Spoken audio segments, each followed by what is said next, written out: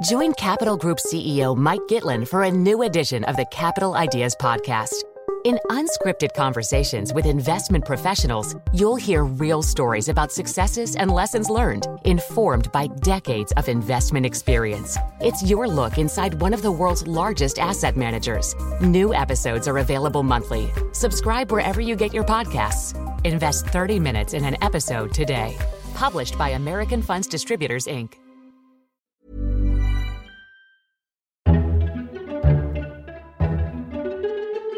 Welcome to FT Politics, a weekly podcast on British politics from the Financial Times. I'm Jonathan Derbyshire, Executive Comment Editor, and in this episode we'll be discussing a busy week in the general election campaign, in which all three main parties launched their manifestos.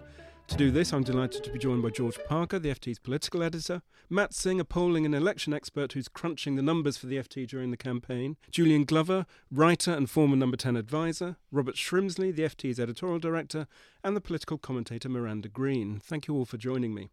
The Conservatives launched their manifesto on Thursday and in doing so appeared to break with the decades-long Thatcherite consensus. The document declared that the Tories do not believe in untrammelled free markets, and to that end promised new rules to assert more control over business, with plans for fresh oversight over mergers and moves to tackle rip-off pricing in the energy and telecommunications markets. George, Theresa May denied at the press conference yesterday that there is such a thing as Mayism, but it's hard not to see a radical break with the tenets of Thatcherite faith here, isn't it? Well, I think so, and it was fairly clear from page 9 of the manifesto what this was all about. It was sending a signal to potential Labour voters who might switch to the Tories that she was binning the legacy of Margaret Thatcher. Now, whether that actually amounts to reality, I don't know, but certainly the rhetorical break was there. But certainly in substance, there was a sign that she was prepared to take on traditional Tory voters, particularly the pensioner vote, in an attempt to reposition the Tory party slap bang into Labour territory, which is, of course, why she was launching the manifesto in Halifax in an old carpet mill.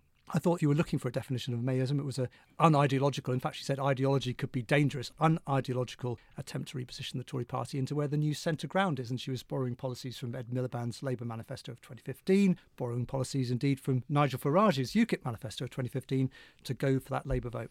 Julian, you wrote an op-ed for the FT last week in which you argued that Mrs May has her finger on the pulse of Middle England. And this project is, as George just suggested, an unideological one. It's a return to traditional one-nation conservatism. Yeah, she's the ultimate sort of English person, really, a figure who speaks to a large part of the country, not without class. She comes from an identifiable background, but somehow has an appeal much bigger than class. She doesn't just reach to one part of the country. I wonder whether George is right, whether it is a strategy. One of the things with political journalism is it's always tempting to impute strategy to everything and brilliant planning, and it's all extraordinarily organised. And the little I saw of politics when I was involved in government, there is no strategy. There's just sort of chaos and occasional instincts and a hope to do something right. I don't think they're sitting planning this with great brilliance. I think it's what they actually feel. It's what she feels. She's quite pragmatic. She likes to take issues as they come. She doesn't believe in excess. She clearly wants to restrain excess. One of the things bringing this manifesto together is a dislike to excess. And in that, she represents a huge chunk of the electorate. George, if there is some strategic coherence here, it's coming not, as Julian suggests, from Mrs May, but from one of her closest advisors, Nick Timothy. Yes, well, Nick Timothy is the person who's been writing the manifesto, part of a very small group of people who's been writing it. I mean, Theresa May, obviously,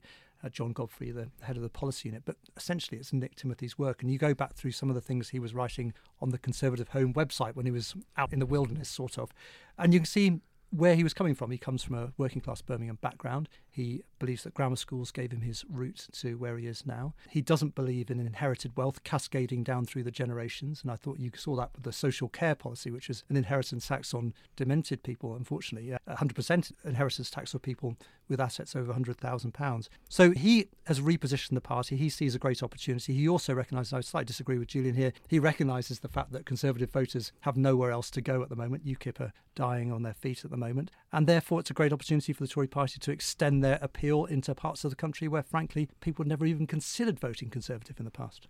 Matt, Julian referred to some of the besetting sins of political journalism just now. Another one of those is the tendency to overestimate the effect that manifestos have on election campaigns. Yes, it's very difficult to actually measure the effect of manifestos. It's hard to disentangle manifesto launches, particularly when all three of the main parties do them on consecutive days. It's hard to disentangle one from another, and also manifestos generally from all of the other sorts of things that happen during a political campaign, particularly as this time you don't have that many opinion polls.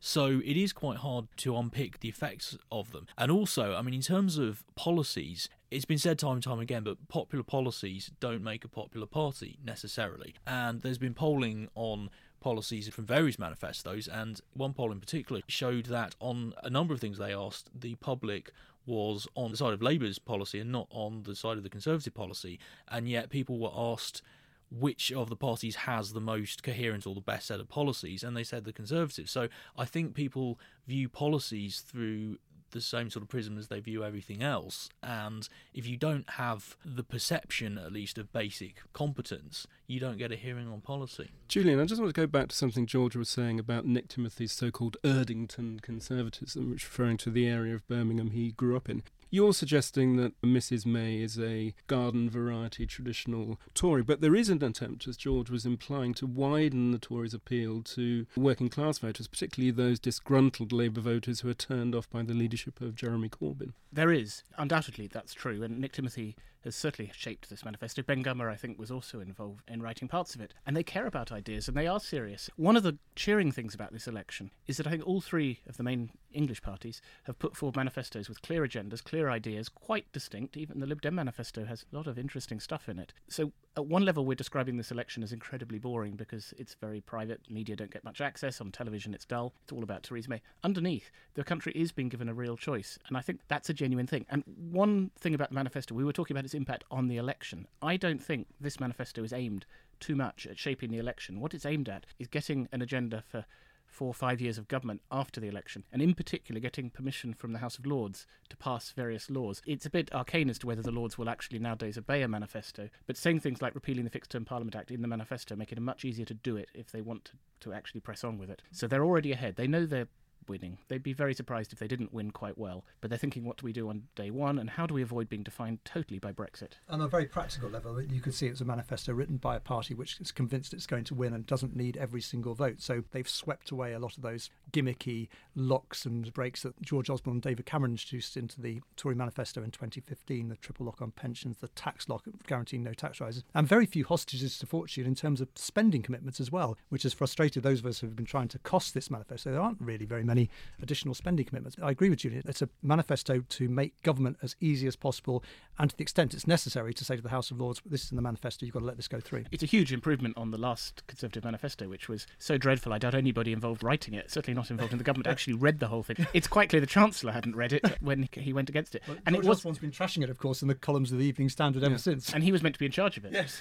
George, is there an element of overconfidence here? I mean, the Tories are taking certain parts of their natural constituency for granted. You mentioned the elderly, and this manifesto is certainly markedly less generous to the old than previously. And then there's business, who've reacted, it's fair to say, with not great enthusiasm to some of the proposals contained in this document. Well, you could say they're taking them for granted, or, as I was saying earlier, there's a crude calculation that they've got nowhere else to turn. Business, of course, doesn't have a vote in itself. The older voters that will be put off by the ending of the triple lock, the means testing of the winter fuel allowance, this new charge on social care, where else are they going to turn? So they've made that calculation. But I think there is a danger. I suppose what it would come down to is, in government, is this going to be quite as Christian Democrat-y, anti-Thatcher as the tone of the manifesto would appear? Because if you start to go to a situation where, talking about business, where ministers are intervening on a regular basis in the normal day-to-day business of takeovers and mergers, I think that would cause a real stink with business. And of course, we haven't mentioned this yet, but how she handles Brexit. Very little detail in the manifesto about how she's going to handle Brexit, or even an inkling that she understands just how complicated this is going to be. Julian, what George says reminds one of the old saw that you campaign in poetry and govern in prose. That's true, and I think one of the great challenges that this manifesto will face in government is the inability of the British state to do many things quickly and well, partly because it's just hard, partly because I think the state doesn't have the capabilities. The civil service can't manage to do many of these things. David Cameron and George Osborne spent an awfully long time, 7 years, making announcements about things that never happened and were soon forgotten. This manifesto may have some clearer pieces of legislation to take through, but legislation is actually a very minor part of what government does. And everybody in the civil service, every permanent secretary, every fast streamer is being focused on Brexit. Each department has huge anxieties. Transport I used to be involved in. What happens to aviation? Will EasyJet have the right to fly from Britain to Europe next year? These things are not clear. The idea that they're at the same time going to bring in a new social compact and begin to reform the way that citizens interact with large power bases in Britain. If they didn't have Brexit, they might have a chance. I don't think they've got a chance of making most of this stuff happen. So in a way, the disappointment could be all the greater. Matt, as we've been discussing, the Conservatives are clearly trying to park their tanks on Labour's lawn with a number of policies which look as though, as George said, have been lifted straight from Ed Miliband's 2015 Labour manifesto, notably where energy pricing is concerned. Yet the story of the polls this week has been one of a modest Labour bounce, if not a surge. What's going on? Well, there's a few things going on. I mean, if you look back to the start of the campaign, Labour was polling in the mid-20s, where it had been for some time before. The Conservatives already had their initial bounce from calling the election and collapse of UKIP mostly to their benefit. What's happened since then, and it has been a relatively gradual process, Labour's gone from the mid-20s to somewhere around or just over 30%. And as you said, there's a piece about it earlier in the week, and if anyone's interested, there's a Facebook video that I've done with John Bo Murdoch, which will be on the FT's Facebook page, talking about this in a bit more detail. But essentially, they've squeezed people who voted for them in 2015 and have gone to, say, Don't Know, or some of them to the Lib Dems or to UKIP. And so they're getting votes, but it seems to be from a relatively finite source. The votes that Labour had lost directly to the Conservatives, which of course count double because it's Labour going down, Conservatives vote going up in the seats that matter, they have not come back. That looks pretty solid. And also, we're talking specifically about Labour, but if you look at the Conservative vote share, last time I described it as strong and stable, and I haven't seen anything to change that, because there was one poll that showed it dropping slightly, but in general it's been stable in the upper 40s, which by recent standards is phenomenally high. George, Matt was saying that we shouldn't overestimate the effect that manifestos have on campaigns, but there's one provision in the Tory manifesto which does seem to have cut through and has caused some controversy, and that's the plan to get the elderly to contribute more to the cost of their care. Yeah, I think that is the one thing which I think is going to blow up in this Tory manifesto. This is the danger of drawing up a manifesto in secret, not road testing ideas. This is a hugely complicated area, the subject of multiple government inquiries over the last few years. There's a deliberate piece of social engineering at the heart of it that I was alluding to earlier, this idea that wealthy people with long-term conditions like dementia will be paying 100% inheritance tax over £100,000, which I think will rankle with many Conservatives. It will rankle, I think, once the euphoria of the election has passed, with the Daily Mail and the Daily Telegraph when they're coming to report this. And the interesting thing is that the original Tory proposal to deal with this, the Dilnot proposals, the £72,000 cap on the total you could be asked to spend on social care, that's in legislation and was due to come in 2020. So there will be a big legislative bust-up on this, at which point Conservative MPs in the Shires are going to be bashed around the head by their voters. And this is when the rubber really hits the road for Mayism and the Theresa May project, because it's where the interests of ordinary working families who might only dream of having assets of £100,000 to pass on to their families clash with the interests of Tories who own houses worth £500,000 or more than £1 million. Julian, so much for Mrs May's feel for the feelings of Middle England and the elderly. She may not have the feel for some of the wealthier parts of England. And I was talking to one Conservative MP from the north of England who's campaigning in marginal seats all around. They're not allowed to campaign in their own seat, much to the bewilderment of their activists. And his view was that Mrs May is incredibly popular with the switchers from Labour, people who've never thought of voting Conservative, a bit higher up the scale. You get a bit of a gravel drive and maybe a gate and some nice hedging. They quite like her, but they sort of quite like David Cameron. They're being swept along a little bit because the papers are telling them, and the Telegraph is very much in favour, the Mail is ecstatic. But they're not quite as sold on her as everybody currently thinks. That doesn't mean they're going to turn against her. But I rather admire her for trying to do something brave. I think in politics we often say, why doesn't politics ever do anything brave and tackle the big issues? They're all ducking this issue of a discrimination about young against old. David Willits wrote about it. Nothing happened under Cameron. Well, she is trying, so I give her credit for trying, and it will have consequences. But if she's got a big majority, she might as well do something useful with it. One of the things that will happen inside the Conservative Party, assuming there is a very large majority, is we will start to see strands of Conservative, not exactly different factions or parties within one greater party, but really clear identifiable types types of Conservative with sets of views emerging, and we'll have to start seeing that as where politics is taking place, not Labour versus Conservative. In the 80s, when Margaret Thatcher had a huge majority, you did have this idea of the Wets, who were openly scornful of her, economic dries and various other Shire Tories. You could tell what type of Tory it was. I think that will happen again quite soon, and it might be quite interesting and good for politics. Matt, Julian referred to Mrs May's appeal to Labour switchers. Does that account for the Tories' large and fairly consistent lead in the polls?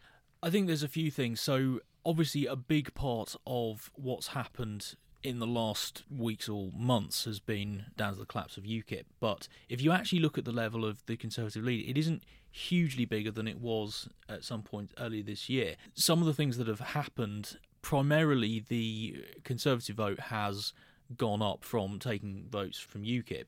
Labour's vote had gone down from votes they've been losing to Don't Know or to the Lib Dems or even some to UKIP as well. It's not like the old days where you just have a sort of boring 4% of voters in the middle of the bell curve just switching between parties. It's a lot more nuanced. But one thing that we have certainly seen in this Parliament that we didn't really see in the last Parliament, because it was all about where the Lib Dem defectors went to and where the UKIP surge came from. This time you are actually seeing the return of people switching directly between the two biggest parties, so that does certainly account for a big chunk of it. And that's going to create a House of Commons with a whole load of MPs representing bits of Britain you couldn't imagine having Conservatives, and their loyalty will be to Theresa May, and their agenda will be less about inheritance tax for the rich.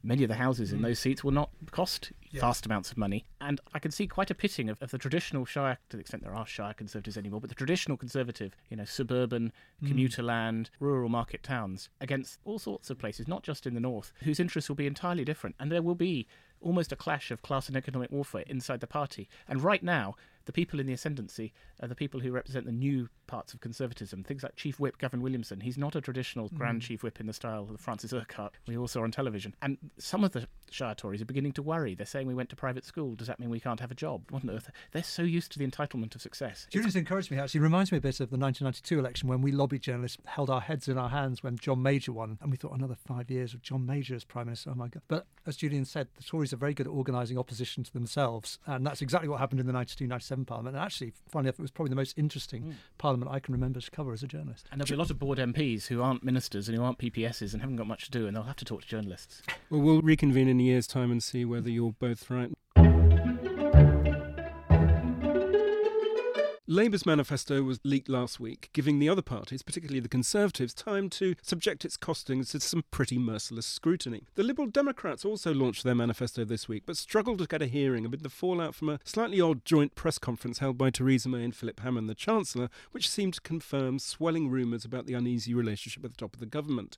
Let's turn to the Liberal Democrat manifesto. Miranda, the most striking thing about it was its commitment to a second referendum on the terms of Britain's departure from the EU. How's that going down? Well, not that well, it has to be said. The Lib Dems have benefited in some ways since the referendum from being the most clearly identifiable pro-Remain party. And it seems as if they might have made a slight tactical error carrying this through into an unexpected snap general election. If they'd waited, until we were in the weeds of the negotiation and it was clear that the deal was going wrong, for example, it might have paid electoral dividends. Right now, they have not caught the mood of the nation. We know from YouGov studies that those who voted Remain, the 48%, it's now more like about 22% who still think we should stay in the EU. So that's a huge problem. They're fishing in a shrinking pool. And I think also because the conversation around the election has changed to one that's about a binary leadership choice between May and Corbyn, that effect an even more severe squeeze than the third party usually suffers from. And also, actually, the fact that it seems to have moved on beyond Brexit. It's almost as if people have accepted Brexit and want to talk about other things. On those other things, I have to say, I thought the Lib Dem manifesto was quite interesting because it seems to have gone back to a kind of pre-coalition era of interesting, slightly outside-the-box thinking. For example, this idea of regulating a cannabis market and taking advantage of that in terms of money into the Treasury coffers. But it is striking to me, having watched the party really closely in recent years, 2010 you had a Lib Dem manifesto with, for example, the famous irresponsible pledge on tuition fees, which they couldn't then effect in government. Then by 2015, they were producing a manifesto which was a ridiculously detailed programme for government and of no real interest to the general public. They seem to have gone firmly back to their kind of 1990s attitude to policy proposals, which is to have eye-catching, different, distinctive positions. On Brexit, it doesn't look as if it's going to work for them. Robert, do you agree with that? This is the Brexit election in which no one is talking about Brexit. I do agree. I mean, oh dear, the Lib Dems are having just a rotten time. And I have to say, you can see the party has been hollowed out by what happened in the last election, and it's clearly happening all over the place. I mean, just start with the manifesto. The one thing about a manifesto launch is that it guarantees you substantial television coverage on the day you launch, if you have the sense to launch before the lunchtime news. So what do? They launch it at 6:30. Nobody's got the slightest idea what's in the Lib Dem manifesto because they didn't even manage to get themselves a top slot on the television news. The only thing that anybody will know for sure about the Lib Dems is the Brexit point that Miranda's made, and as she rightly says, this isn't turning out to be as much of a Brexit election as people might have thought. There's two other points working against them. The first is that they benefited in the past substantially from being the tactical anti-Tory vote. I think in 2010 there were something like 250, 260 seats where they were in second place. That fell to 60 at the last election, which means that if you don't want to vote Conservative, in most places, Lib Dems are not your first choice. And then finally is Tim Farron, who is probably a very nice man and seems a decent chap, but the truth is that the Lib Dems have always done best when they've had a leader who was bigger than the party, who could pull the party up with them, big national figures, and he isn't one of those. So they're in a terrible hole, and there doesn't seem to me to be any sign out of it. I think Robert's absolutely right. And on your first point, Robert, I think this is particularly crucial. And in fact, the complementarity in terms of the map geographically under first past the post is to do with people either voting Lib Dem or Labour against the Tories. And also just in terms of the kind of electoral pool of people that you're attracting, it's the same folks. And if there isn't an easy interchange between Labour voters and Lib Dem voters, you've got an enormous structural problem on your hands under first past the post. The only place where the dynamics seem slightly different are in university towns and urban seats where there's such a strong metropolitan elite Remainer type pool still left that the Lib Dems could benefit from that. You're talking Cambridge, you're talking southwest London. And also in Scotland where there's this very interesting other binary election going on between nationalism and unionism, and the Lib Dems have this ability to say, well, we're the only party who are both unionist and Remainers, and Scotland remains much more in favour of softening Brexit than England. Look, you're talking about 2 or 3 seats. It's minimal stuff, but it could work. But I think when this election was called, we all looked at it and thought, you know what, Lib Dems have a chance to get back maybe 10, 15, well, I did. Miranda's shaking her head, she knew better than me. Since Jeremy Corbyn took over as leader of the Labour Party, it's given the Lib Dems a problem, and the idea that that was an opportunity for the Lib Dems is just a totally misread. It should have been an opportunity for them. That actually, not in a general there was a election. gap for people who wanted to vote a certain way, and we're actually going to see that it's limited to places like Twickenham and Vince-Cable, and as you say, some university towns. And what we're seeing is the Labour vote hardening a little bit.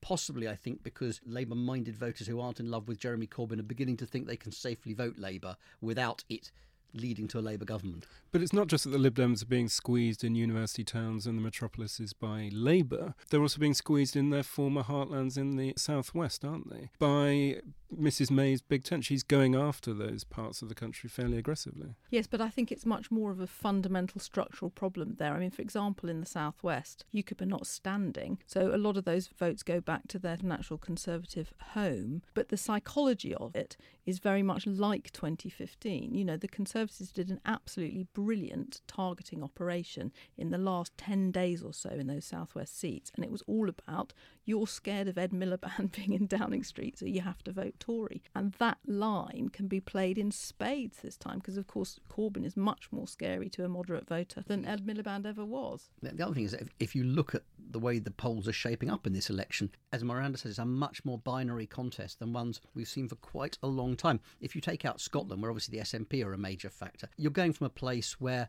the two major parties got just over 2/3 of the vote to a place where they're probably going to get 80% of the vote between them. That's a substantial shift. All the other parties are being squeezed out. And that's really interesting, actually, because we've all been looking at the charts for the last few years and watching the graph do the opposite thing. The overarching historical story is this kind of secular decline in membership and support for the two main parties. But this election is proving to be an exception to that. One of our colleagues was drawing a comparison not with 1983 but with 1974, and I think there's something to that. Some of us still remember 1974. It's not just that Labour and the Conservatives are running on respectively Wilsonite and Heathite programmes, but it's that the Liberal Democrats, like their predecessors the Liberals, are being squeezed to be a party of around between 6 and 8 seats. It's extraordinary, and this is 2 years ago. They were part of a government and unfortunately comforting themselves with internal polling that showed them they were going to retain these seats where the local Lib Dem MP was well liked and where they'd been the incumbent since the 90s. That turned out to be a fantasy, unfortunately, and I think a similar sort of fantasy has been indulged in this idea that Corbyn gave the Lib Dems an opportunity. I don't think it was ever an opportunity. I think that having a frighteningly left-wing Labour leader scares people back into the arms of the Conservative Party, and that is a kind of fundamental law of first-past-the-post politics. There's been a lot of discussion about what will happen inside the Parliamentary Labour Party in the event of a heavy defeat. What happens to the Lib Dems after this? Where do they go? Who do they look for as a possible leader to succeed Tim Farron? It's quite hard to answer that till we know what the shape of the Parliamentary Lib Dem Party is going to be. If, as I happen to think, Vince Cable probably comes back, you do have a figure of some national stature. But is Tim Farron about to give it up? I don't know. And I mean, I think the biggest problem for the Lib Dems, if they emerge from this election, you know, with 10, 12, 15 seats, is who cares? Actually, no one's going to be paying attention anyway. So unless you get this sudden breakaway from the Labour Party, which doesn't particularly look likely, who actually cares what's going on in the Lib Dems? That's their biggest problem. It's very interesting because one of the main selling points that Farron has got left to him in these last 3 weeks is essentially to say, you know, Labour is still missing in action, and after polling day it looks like Jeremy Corbyn's going to do okay, so the Labour Party will still be distracted by its own internal strife. Only we, the Lib Dems, can provide proper scrutiny as Brexit's going through. But as Robert rightly says, if you have such small numbers, it's hard to do that. It's also hard to do it if you can't cooperate with the Labour Party on the opposition benches. And again, this enormous gulf between the still moderate centre-left Lib Dems and a left-wing Labour actually proves to be a potential drawback as to how you function in a parliamentary context after June the 9th as well, if you're going to provide the proper scrutiny of the government during Brexit that you're promising. And talking about cross-party collaboration during the campaign, the dream of a progressive alliance has turned out to be a dead letter, hasn't it? Well, again, you see, if Corbyn is toxic to the voters, how can you offer that? And, I had a bit of a set-to this morning with a Labour canvasser at the tube station who didn't have an answer to the Corbyn question. And this proves a real obstacle to people who are trying to kind of trade votes or set up any kind of anti-Tory voting pattern this time. It may recover in the future if the Labour moderates can get their act together. The other point about it is that even where it is happening, it's going to be less significant than the other shift that's happened in this election, which is the shift of UKIP votes to the Conservative Party. And does this leave then liberal-minded voters with a small L politically homeless? I think that's a big issue, actually.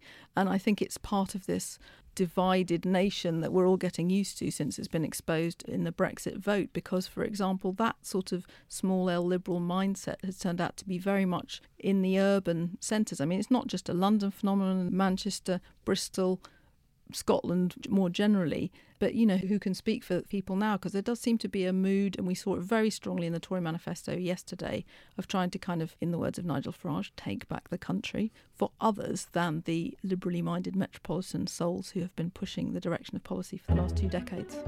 Who will speak for Liberal England? We'll have to leave it there. That's it for this week's episode of FT Politics. Thank you very much to all the guests for joining me. We'll be back next week for another instalment. Thanks for listening.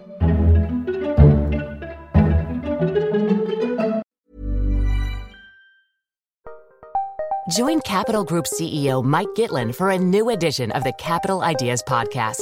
In unscripted conversations with investment professionals, you'll hear real stories about successes and lessons learned, informed by decades of investment experience. It's your look inside one of the world's largest asset managers. New episodes are available monthly. Subscribe wherever you get your podcasts. Invest 30 minutes in an episode today.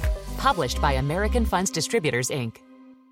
When it comes to your finances, you think you've done it all. You've saved, you've researched, and you've invested all that you can.